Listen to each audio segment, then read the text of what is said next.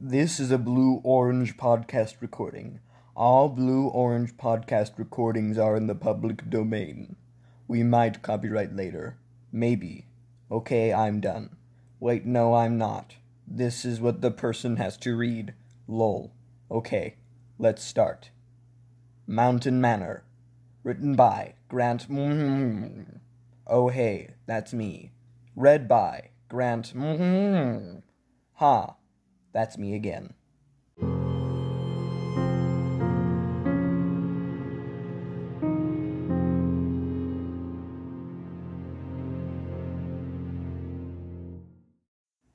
Mountain Manor, Chapter 1, Part 1. Because we can't fit a whole chapter in one recording. Also, I'm a lazy writer. I awoke. Storm clouds were above me. The rain was pouring down. I was covered in mud. I was outside. My clothes were wet. I stood up. Dreary. This is crazy, I thought to myself. Where am I? Am I dreaming? The rain was cold. The wind made it worse. I was freezing. I looked around to get my bearings. I saw only one thing. Hedges. Hedges upon hedges upon hedges. I was in a maze. How did I get here, you ask? I have no idea. That wasn't the only thing I didn't know. I had no idea who I was. No name, no personality. At least I understood what I was saying. I knew words and meanings, just nothing about myself. The moon above me barely showed through the clouds. I was freaking out. Sure, I didn't know who I was, but I was guaranteedly afraid of the dark. Behind me, I saw a giant manor atop a hill, far, far away. I could tell that the maze went all the way to it because of the hill ahead. I had to get to shelter. Now, I've seen enough movies to know not to go into a stranger's house. That looks really creepy. At least I think. I can't remember a thing. So, I walk in the other direction. I probably had a higher chance of survival finding a town than going into a Transylvanian castle. I checked my pockets, finding nothing at all, no tools to help me, so I'd have to be careful. I ran, slipping on mud, stumbling almost 12 times. As I turned a corner, I saw something. I saw a dark silhouette, rain falling on the figure. I ran to it. Help! I woke up here. Can you help get me out? Where am I? That was when a lightning strike illuminated the face. The face was pale, not with skin, but with bone. The eyes were empty. A hood covered its head from the rain. Looking down with the new light, I saw it was floating. Black, shredded clothing covered some of its body. Miscellaneous bones floated together. I was certain that they weren't of the same species. The skeleton screamed, its eyes lit with a blood-red fire. The sound of bones grinding on bones was spine-chilling. Now I knew I was dreaming. Oh, yes, I'm dreaming. The wraith laid a hand on me. It was freezing. Definitely something that didn't happen in a dream. That was when I knew I had to go to the house. If there was more than one of these things in the maze, chances are the house had cover.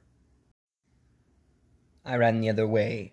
The shrieks of the ghost behind me filled me with the energy I didn't know I had, or that I had forgotten.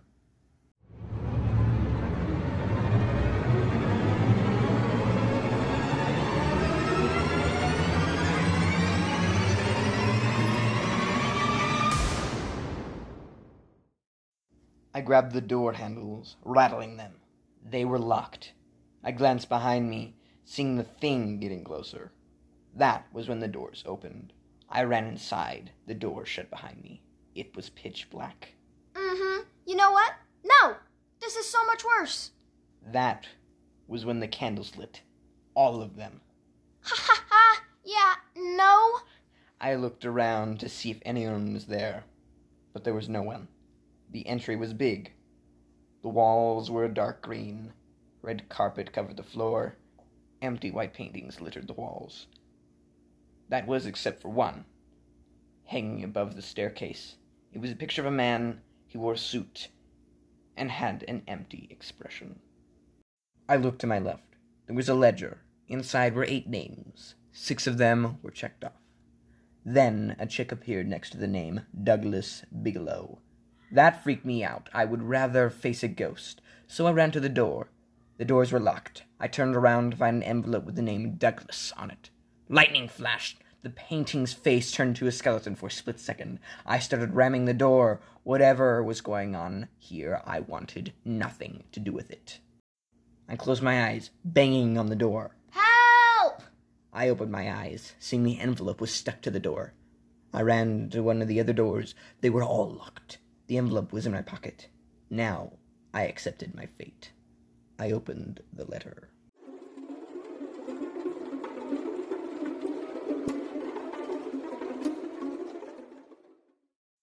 Dear Douglas Bigelow, welcome to my home, Mountain Manor. I am your host, and as the host, I will treat you with hospitality. As a guest, I expect you to return it. Play my game. You will find all of your stuff waiting for you. The whole house is yours to explore. You might meet others just like you, not knowing where they are, not knowing anything at all. Do not exit the manor. As you can see, the maze is quite haunted. I wouldn't want anything to happen to my guests. You will find the instructions to the game in your room. Good night. Sleep tight. Don't let the vampires bite. Your host, T. Doors flew open to the right of me. I followed the path. More doors, more candles. All of the doors were dark mahogany. More white paintings, dead flowers in pots. I walked until the door to my right flew open. The room wasn't bad. A queen bed was in the middle, a desk to the right. I looked in the mirror. I saw myself for the first time. My hair was brown, my face was fair. I had blue eyes, beautiful blue eyes. That was when I saw that my clothes were clean, not a single speck of dirt. I had been in the mud, yet my clothes were clean and dry. I saw a reflection of something in the mirror. A painting of me hung to the right of my bed. That was disturbing. I walked to the window. Rain was running down the glass. I could see the maze going on for a long time, and beyond that, a row of trees. Large, gnarled trees. I heard another scream. I was safe. Safe. For now.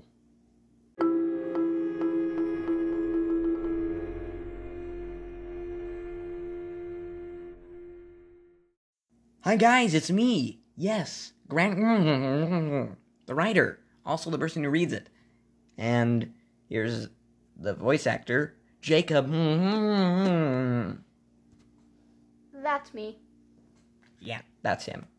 Remember how I did that one interview and he said weird stuff? Yeah, that's him.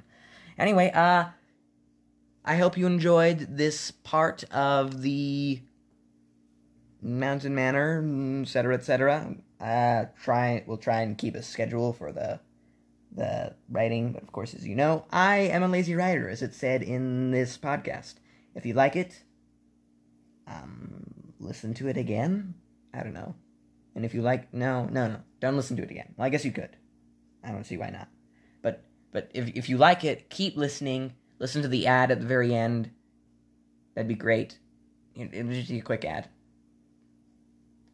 And that'll make me 1 cent. Thank you. Hope you enjoyed the ad. And if you didn't, I don't know what to say then.